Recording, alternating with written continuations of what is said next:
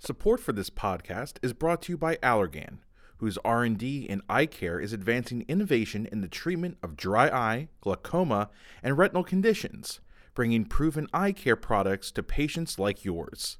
Learn more at Allergan.com.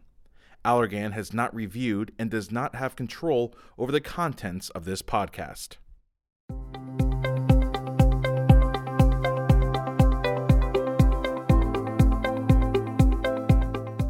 My name is Justin Schweitzer of Vance Thompson Vision in Sioux Falls, South Dakota, and it is my honor and pleasure to be joined by Dr. Ben Gaddie of Gaddie Eye Centers in Louisville, Kentucky, and Dr. Nate Radcliffe of New York Eye and Ear Infirmary.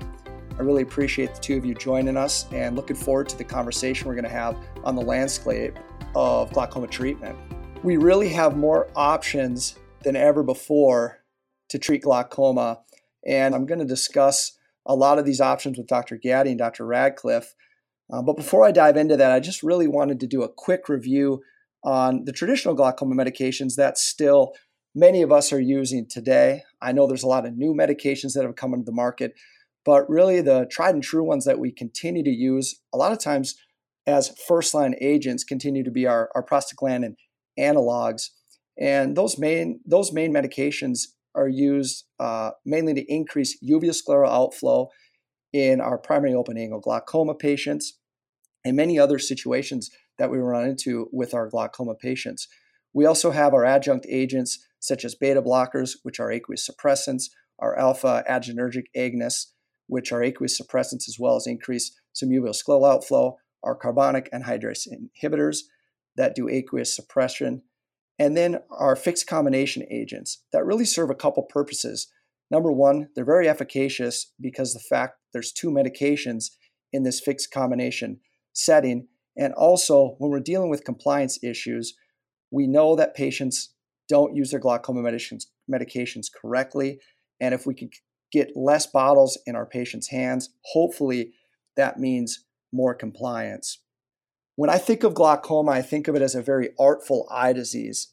And with new glaucoma agents coming onto the market, to me, it's become more artful than ever before. In a few minutes here, I'm going to discuss with Dr. Gaddie and Dr. Radcliffe different types of medications, what types of patients these medications may be ideal for, when we should prescribe them in certain situations, such as patients that have normal tension glaucoma, patients with open-angle glaucoma, secondary types of glaucoma. With these new agents coming onto the market, to me, glaucoma is becoming even more of a thinking disease because it's not just grab that first agent that's sitting in our cabinet and put it on a patient. We have to think through these different glaucoma situations to add to that. So with that being said, I want to start with talking to Dr. Gaddie about what's new in glaucoma treatment and also what's coming down the pipeline in regards to glaucoma drug delivery. And so with that, Dr. Gaddie, I'd like to start with discussing the new glaucoma drug class, the rho kinase inhibitors. And can you tell us a little bit about what they are, the efficacy of them, the safety, and the types of patients that you typically target for these agents? Yeah, thank you, Justin. And hello, Dr. Radcliffe. Appreciate the opportunity to be here. It is exciting because for the first time since 1996, when latanoprost or Xalatan was brought to market, we have a completely new compound of medicines. And in a minute, I'm sure we'll talk about Vyzulta, which also is, technically new with the chemical linking of the organonitrate to latanoprost. But let's start first with the rho kinase. And the rho kinase, they're small protein rho kinase ROCK inhibitors. And this work was the brainchild of David Epstein, who unfortunately passed away before he saw his life's work come to be in the marketplace. But it's been a long time coming, and it's really right now about outflow. If you think about all the other mechanisms of action of glaucoma medications being namely uveoscleral outflow, as you mentioned, or suppression of aqueous production with the beta blockers and topical CAIs and adrenergic agonists, et cetera. The one thing that really has been missing from our treatment, if you want to target certain pathways or mechanisms of action of treatment in glaucoma, has been trabecular outflow. Now, we've had pilocarpine is a historical medication. I'm sure we all have a couple patients still on it for various reasons, but it wasn't a true relaxation of the trabecular cells to facilitate flow. It was more of a mechanical pulling, and that's what led to a lot of the side effects of pilocarpine. So now we have two agents that work directly in the trabecular meshwork, and that's pretty exciting for a multitude of reasons, especially when you consider the fact that many of our patients, we've exhausted all the traditional mechanisms of action or routes of treating glaucoma. It's nice to have something else, a different pathway to tap into. So with that, Rhopressa, or notarsadil, is the chemical name of the base molecule Rhopressa, and we also now have the combination of latanoprost plus notarsadil, which is rocklatan. I'll get to that in a minute. But this drug essentially works by increasing trabecular outflow facility and also episcleral venous pressure, which is something else that really is not hit on any of the other current glaucoma medications. It has a third effect, which is really a differentiator from the organonitrate drug, and that is it has a norepinephrine transporter effect. And this also decreases aqueous production. So this causes direct relaxation of the trabecular meshwork cells via a nitric oxide signaling. And I know that sounds kind of strange, and we're going to talk about the nitric oxide agent with Vyzulta, but ultimately both of these medications work on the same pathway. Rhopressa works a little bit downstream, so it affects the nitric oxide signaling via cyclic GMP. And so really you're getting a drug that has three effects. It has an aqueous production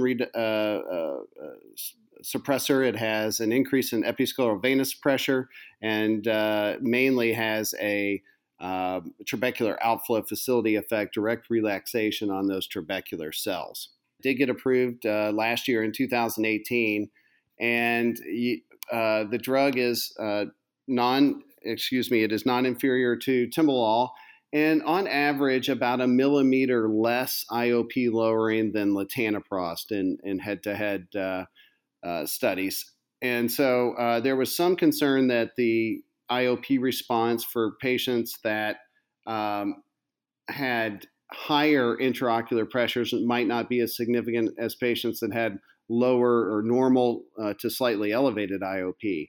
What it turned out to be is that the pressure lowering effect of Rhopressa is the same in both populations. The difference is latanoprost actually has some variance in how it works in the low and high pressure subgroups. So again, about a millimeter less than we saw with latanoprost. So if you have a patient that was non-responsive to a PGA or couldn't tolerate a PGA, this is a nice once-a-day option. The side effect profile is significant to know, and we do experience these. I experience them, every day in clinic to some degree. And the most common one is redness, and it's not just conjunctival hyperemia like we're used to seeing with maybe a PGA. There is some of that dilation effect, but there's also some small petechial subconjunctival hemorrhages that occur with this medication. Mainly very small. They tend to be limbal, and so you really can't tell that it's a petechial hemorrhage until you use higher magnification and look at your slit lamp. But there are reports, and certainly I've seen a couple of some larger subconjunctival hemorrhages, which can really concern the patient. So it behooves a practitioner to educate the patients about the potential side effects. So if they occur, they know that they're not unexpected necessarily. The second one that we see is some reduced visual acuity. Somewhere in the 8 to 10% range of patients will notice a reduction in vision. And I think it is a direct effect of the medication. Those patients where we stop the medication, the vision seems to recover fairly quickly.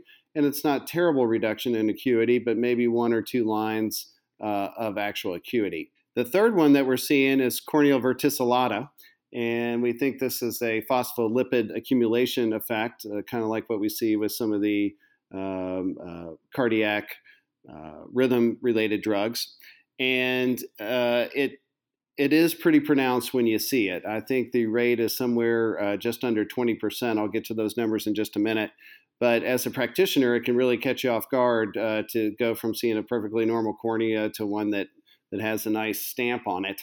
It does not seem to affect visual acuity, although I will tell you anecdotally that those patients that seem to have reduced acuity almost always have the verticillata.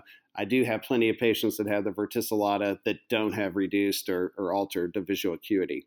So those are the three main ones that we talk about when we talk to patients about this. And so Rocklatan was just approved this spring, and it really is could be a marquee product if you think about the fact that it's the first drug with 4 mechanisms of action. So we already went over the other 3 with Notarsadil or Rhopressa.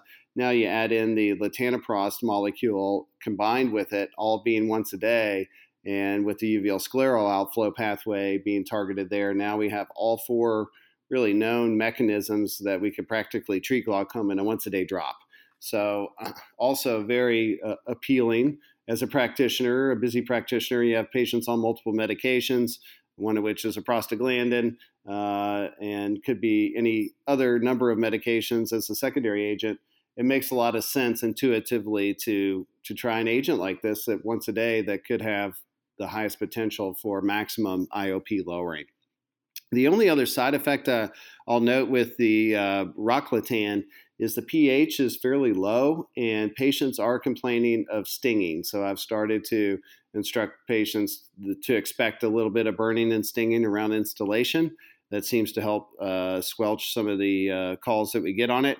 But nonetheless, you can imagine the addition of the prostaglandin. We're seeing outstanding drops in intraocular pressure and able to get patients to target pressure readily. So that is, I kind of think, my summary of the rho kinase products. Do you have any specific questions I could answer or experiences I could speak to? Ben, that was a great overview of the rho kinase inhibitors. For our practice, the way that these have really fit in is we're finding out we're delaying surgery more often than ever right now because, these medications are going to allow us to try something new. Do you feel like these will serve that role where it's really changed how we medically manage our patients? We're going to be able to delay surgery a bit longer because it's a completely different drug class. We're not talking about another prostaglandin. We're not talking about another beta blocker. This is something totally different, acting in a totally different manner. Well, yeah. I mean, as you say, if you have someone on Rocklatan, for example, and then if you need to add something, you could add a combination agent, one of the currently available combination agents, beta blocker, brimonidine combo, for example. And although it's a redundant mechanism of action, it does give you some flexibility to add some other combination agents and potentially get, 4 or 5 different drug activities going on at one time with, once or twice a day administration. It reduces the burden of the number of medications patients are taking. I think that's ultimately what drives us to, refer a patient for incisional surgery is, look, they're progressing is usually the number one reason, or we just can't get the IOP to target no matter what we do. And now I think this will give everyone flexibility to try and hang on as long as possible before we have to go to surgery. It's really changed the definition of maximum medical therapy in the market today. Yeah, I agree. Well, thanks. Let's move on and talk a little bit about a new prostaglandin, which we're all very familiar with, and that you had mentioned already, Ben, is Vyzulta. You want to tell us a little bit about the efficacy, safety, and patient types you target for this type of agent? Yeah, I'd be happy to. Vyzulta, as I mentioned, is an organonitrate, and it's chemically linked to latanoprost.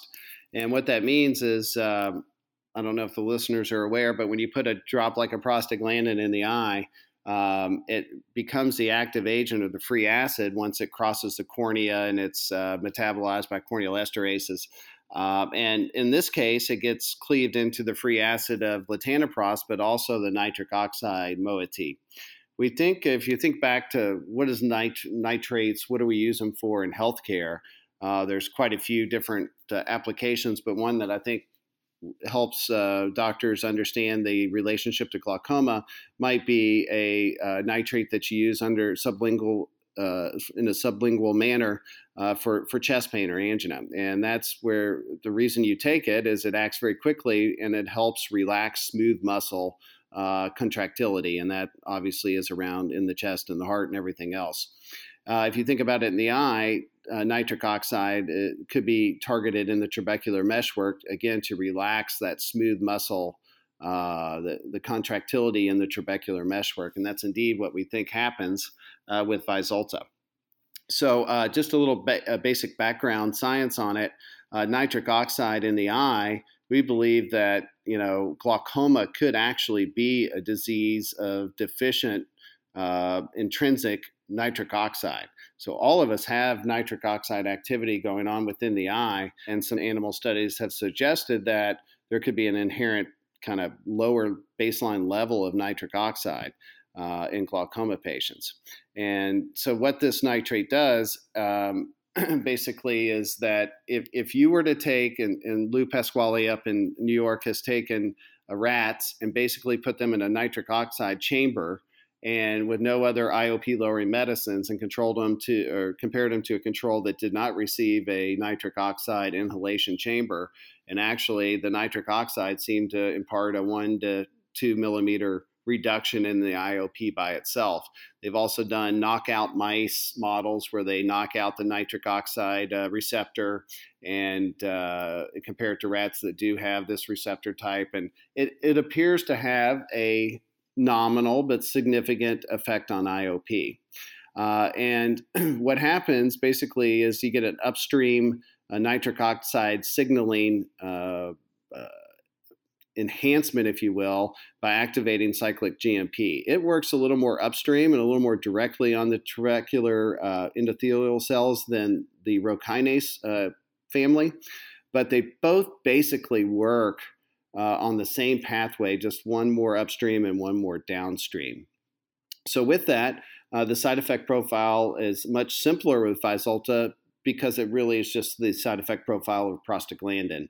And I really have found no other side effects that I could speak to that would be unique to this agent versus a regular prostaglandin, except maybe a little bit of burning and stinging on instillation. But aside from that, you get kind of that safety profile that we're all familiar with and fairly comfortable with maybe 1 to 2 millimeters of additional IOP lowering over latanoprost by itself. So that's my summary on that one. Yeah, great overview and summary on that as well. And I think you make a good point at the end there is the 1 to 2 millimeters of mercury more. May not seem like a lot, but if you can keep a patient on a monotherapy, if they're on a latanoprost and switch them to something like a Vyzulta and keep them on that monotherapy, we're only helping our patients from a compliance standpoint, because as we know, as you add medications, more bottles, the less likely those patients are to take those medications correctly. Finally, as we move into drug delivery, I just wanted to get your thoughts on this. And I already mentioned this, but we know that compliance is an issue within our glaucoma patients. And there's a lot of research being done currently in glaucoma drug delivery. And we're getting close to seeing some of these procedures and some of these devices being approved. And I want to ask you, Ben, how do you see glaucoma drug delivery fitting in with the treatment options we have available, or just in general, how do you see glaucoma drug delivery fitting into our treatment paradigm of glaucoma patients? Well, I see two perspectives on it. One is obviously to do everything we can to help the patient, and I think that some of these programs have potential to be very, very beneficial, especially in the compliance arena and hopefully in the cost arena as well, because we know cost and financial burden of medications ultimately affects compliance as well. So, that's before I even discuss drug delivery, I think it's important to throw out there that just like new medications, they're great. They may really help a lot of people, but if you don't have access to them, it causes a problem. And that's something that all of us, the three doctors on here that see patients every day, have to deal with. But with that being said, I think the bimatoprost SR program is probably the furthest along through the phase 3 trials. The efficacy and the data is very impressive. I think really the biggest question I have, besides access to the procedure, to the medication at an affordable manner, is how many patients are going to voluntarily have an intracameral injection for glaucoma, something that maybe they could do an SLT for, or some other type of procedure during cataract surgery, or the Omni procedure. There's other things I guess you could do, and are patients going to have a good feeling about being injected in the eye? I've asked every single AMD patient that I have that's gone for a VEGF injection, and most of them, as you know, have to have them frequently, if not, a couple times a month, at least once every 2 to 3 months. No, I have yet to find a patient that's really complained about having the intravitreal injection. So it's really shocking to me, because it's like my worst nightmare to see a big long needle coming right into my eye. But at the end of the day, I think as long as it's not painful and it works, and there's not a lot of hubbub around the actual delivery of it, I think that it'll be more successful than I initially thought. But at the end of the day, we got to find a way to get this medication inside the eye. And I'm sure Dr. Radcliffe has some comments about that. But the one I'll talk about just briefly that has to do with optometry would be the ocular ring from Allergan. And it's, this is a eluting ring that almost looks like a rubber band that you put around the globe at the slit lamp, or even just sitting in a chair. You could do it freehand almost. And it elutes bimatoprost for approximately 3 months. They're working on the different release metrics, but this would be one where you could come in and kind of get the tire changed every 3 to 6 months and put in a ring, and the patient doesn't have to worry about compliance as much. We found it, the studies have shown it to be not quite as efficacious as putting an eye drop of bimatoprost in, but pretty good given the improvement in the compliance profile. So with that, I feel like I've been talking the whole time, Justin. So I'll turn it over unless you all have any questions or comments for me. Oh, that was excellent and amazing and very informative information. And I'm going to shift over and ask Nate a few questions here. And Nate, when we're talking about the glaucoma treatment paradigm, it shifted a bit over the last 5 to 6 years for a variety of reasons, not only because of new medications, but also because of the advent of minimally invasive glaucoma surgeries. There's a lot of recent data that's come out on SLT and its usefulness as a first-line therapy. I'd love for you to comment on the current glaucoma treatment paradigm, how it shifted, and then we'd love to also hear your thoughts on glaucoma drug delivery, as I know you're heavily involved in that process as well. Well, thank you, Justin. Ben, I really enjoyed hearing your review of all the pharmacotherapy agents, and I'm very impressed with your knowledge of all the details about each of these drugs and some of the new things we have to keep our eye out for. We, of course, have our tried and true algorithm. And for me, look, the LIGHT study just came out that showed that at 3 years, SLT is probably a better idea than medications. But we also know that patients are hesitant to have SLT. And, we're in a state with reimbursement right now in SLT where it's sometimes difficult for doctors to champion that therapy because of patient putback and because we're very busy. So I think we're still sort of comfortably in the prostaglandin era, where we're starting our therapy with the foundation, which is the most efficacious, group of agents. And I think it's nice that they're outflow agents because we do like to get fluid out through the trabecular meshwork. You talked about Vyzulta, which has nitric oxide and can get some outflow. Of course, you talked about Rocklatan, but it is also the case that bimatoprost has on its label trabecular outflow as well as the prostaglandin analog mechanism. So, we have the foundation of prostaglandin analogs. And then for me, switching right to a fixed combination has been my algorithm. There are maybe particular situations where I might use a single agent, but the fastest growing class of therapy in the United States over the past 10 years has been the fixed combinations, and we have of course, brimonidine timolol Combigan or dorzolamide timolol, which used to be Cosoft.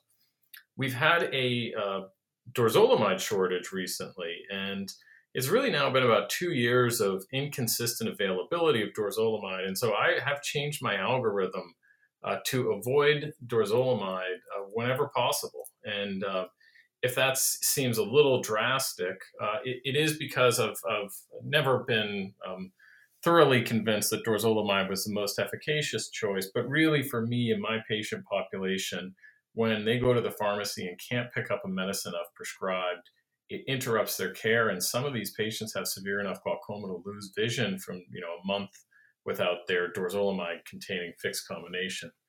So but we still do like fixed combinations in general as a second line therapy. And the one thing I will say about the dorzolamide shortage is it really has brought home the value to me of branded therapies, because companies who stand by their products and support patients and physicians, wouldn't just have a drug disappear without explanation, because we still don't know why the dorzolamide shortage happened or when it's going to be entirely resolved.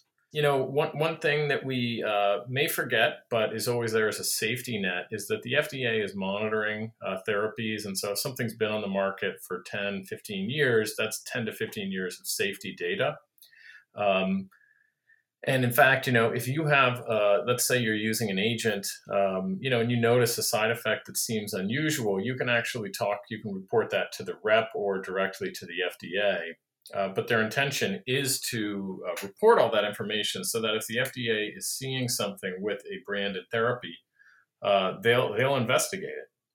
I'm a little cynical, but I say one of the reasons the FDA likes to investigate branded pharma is because if there's something wrong, they'll find them, and the FDA will bring some revenue in, through that mechanism. It's in a way it helps patients because the FDA is incentivized to catch anything that's going on.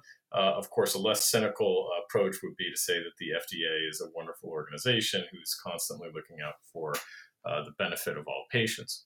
As we kind of pull all these therapies together, of course, we're still trying to get as much pressure lowering as possible. 30%, sort of a starting point. I think we are now up to 50% of glaucoma patients are on 2 drops. And that's because we're into early and aggressive therapy. We're using OCT and other techniques to diagnose glaucoma earlier and earlier. But as I'm sure you all know, now you're staring at a 42-year-old patient who's got a little bit of glaucoma, and you're thinking, wow, how are we going to get through the next 40 years? And you probably then think, well, I better use some good therapies that are efficacious, and that I know kind of what I'm getting into, and I need to get this pressure down as low as I can for this patient. So those are sort of some of my thoughts. I did want to say that I really liked the conversation about adding the final agent. We were talking about Ropressa in that case. I have one of my partners, happens to be an MD where I work, said, hey, Nate, I want you to be the one to add the last medicine. And I thought, nope, all good. You can go ahead and add, whatever it is, your Ropressa.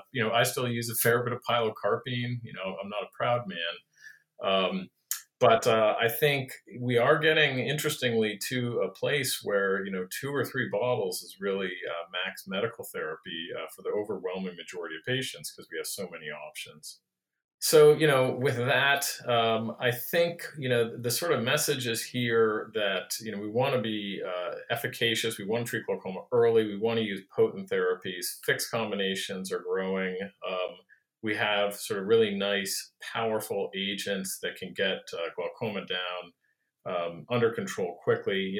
That is one of when we talk about practice patterns, one of the questions I always ask myself is this patient going to take, is this patient going to need surgery, or is this patient medically controlled? And you may not know the answer when you first meet the patient. So then the second question is, how quickly can I find out the answer? And using sort of early aggressive therapy, fixed combinations earlier rather than single agents can help us find out. Because whatever it is, whether a patient's medically controllable or surgically, it's nice to get there as quickly as you can. And then, Ben, there's just one final point that you made that I really liked on Bimatoprost SR is that, Bob Weinreb presented this data at ASCRS.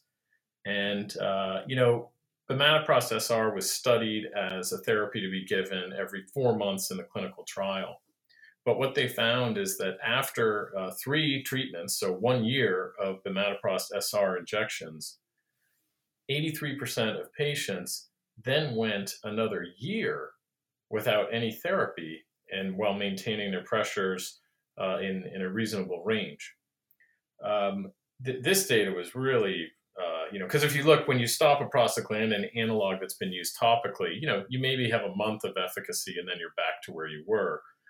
Something about the sustained delivery may be changing the anatomy or the physiology of the eye in a more meaningful and sustained way. And so that really could be a game changer. It's kind of exciting to think that you might now finally be using treatments that will actually change the way the eye is functioning so it can function better on its own. Still more to be learned about that, but that was kind of an exciting something to think about as we sort of head towards the future of glaucoma therapy. You bring up really great information, Nate, and you bring up a good point when you talk about the future of glaucoma therapy, because we not only have new glaucoma medications, drug delivery is exciting, but there's also some new technology that's starting to show up or has been around for managing our glaucoma patients, diagnosing, monitoring. I'd love to hear your thoughts on any new technologies that you're excited about that you're using in your practice that some of our listeners may be interested in. Well, you had to know if you're going to ask me about, my favorite technology, corneal hysteresis always comes up with me. I know you're a fan of that as well. I have one neat new tool that I came across recently, which is called the CATS tonometer prism. And this is basically just a modified Goldman prism. So you're still using your Goldman tonometer, but you just sort of screw in this new prism. Sean McCafferty is an ophthalmologist / engineer who redesigned the tip to be basically biconcave instead of the flat Goldman tip, with the idea of getting rid of some of the artifacts of hysteresis, corneal thickness, corneal curvature, and tear film thickness. And he's published on it. It's FDA clear, but it hasn't really been commercialized yet, but it'll be out soon. And what I love about it is that, you buy this simple new part, which is a very inexpensive replaceable part, and you can start getting more accurate pressure measurements. And I've been using it clinically, and there are some surprises. I mean, patients who you realize that you've been treating their cornea, not their glaucoma. But it's nice to know what the real pressure is, and I think the same with hysteresis. We want to know what the hysteresis is so we can know about the patient's glaucoma risk, and so that we can get a better sense of their real pressure. And all these therapies always interest me. Yeah, I agree. I've had good experience with both those devices, technologies that you've talked about, and they've definitely helped change the way that I treat my glaucoma patients, and also helped in how aggressive I am with treating those patients as well. So I want to finish up with posing a question to both of you. What are some pearls that you see or have for our listeners on how ODs and how optometry and ophthalmology can continue to work together to make sure that we're providing great care for these patients? Because the facts are, if we don't work together to take care of these patients, the only people that are going to suffer are really the patients, not so much us, the doctors. So what are your guys' thoughts on that? And I'll start off by letting Ben lead off, if that's okay. Okay. Well, this is something that even in a state like Kentucky where we do SLT, I mean, I still have a fair amount of interaction and collaboration with my glaucoma surgeon in Louisville. And it's not always about something surgically. I think we have mutual respect, and we can, bounce different things off of each other and see if it makes sense, or sometimes you just need a reality check. But at the end of the day, I think that the biggest opportunity lies in those patients, of course, that have cataract, that have glaucoma, that could benefit from having a procedure done at the time of cataract surgery. I think communication there is really important. so that the surgeon knows what medications the patient's been on, if they've had SLT, if they've had other types of issues, inflammation, et cetera, if there's pseudoexfoliation present. I think that the OD can be a really good asset to set up for a successful outcome. And I think it's also important that the surgeon communicate, the various options they're considering, because a lot of these patients we've been seeing for 20, 25 years, treating them, and now, they're going to get one interaction with the surgeon, and they're kind of like family after a while. And the last thing I would say is that understanding what the expectations are for the procedure. Sometimes it's not great. Sometimes it's a tube or a shunt, and that there's a good chance that things aren't going to turn out perfectly. And being able to communicate to both the patient and the referring doctor the expectations, things to look out for, reasons why you would want to see the patient back, just the common things. I don't think there's a lot of that happens in the community between optometry and glaucoma subspecialists. And I think more of that's going to have to happen in the future. And the last little thing I would say, Justin, and this is for you and your next generation, we've got to do a better job of being able to manage that primary case, that first medication, the prostaglandin, the foundational therapies, being able to look for progression, being able to manage all the glaucoma suspects that don't fit a textbook algorithm of what's supposed to happen. I think as a profession, we're going to have to become a lot more confident in taking care of the lion's share of the primary glaucoma care that's out there, and using our ophthalmological friends to help us along, those unfortunate, 20 to 25% of patients that just aren't going to do well without surgery. And to me, I think that would make for the best practices, the best outcomes, and probably the best professional satisfaction on both sides. Yeah, that's really great, Ben. And I think, paraphrasing a lot of the things you said, communication is crucial. And you mentioned that a few times, and I completely agree. And then I also completely agree with you with your advice to myself and the future generation that we have to be comfortable with the technology we have available to us to manage these patients. And we have to be comfortable and understand some of the new technology that's coming down the pipeline to manage and help these patients, because it goes back to, again, the only people that are going to suffer will be our patients. So thank you for that. I'm going to have Nate wrap up, and your thoughts on this topic. Yeah, it's a great topic, and I certainly agree, Dr. Gaddie, on all the things you brought up. We're in the era of tailored glaucoma therapy, and more and more now the patients I'll get will be, hey, this is a Zen patient, Dr. Radcliffe, and it's important for me to know that the patient already knows what it is and is expecting, kind of that conversation. But it's really helpful then that we all kind of know. One of the problems we run into is, I just changed my Zen technique, maybe 6 months ago. I do the ab externo now. That has other changes along with it.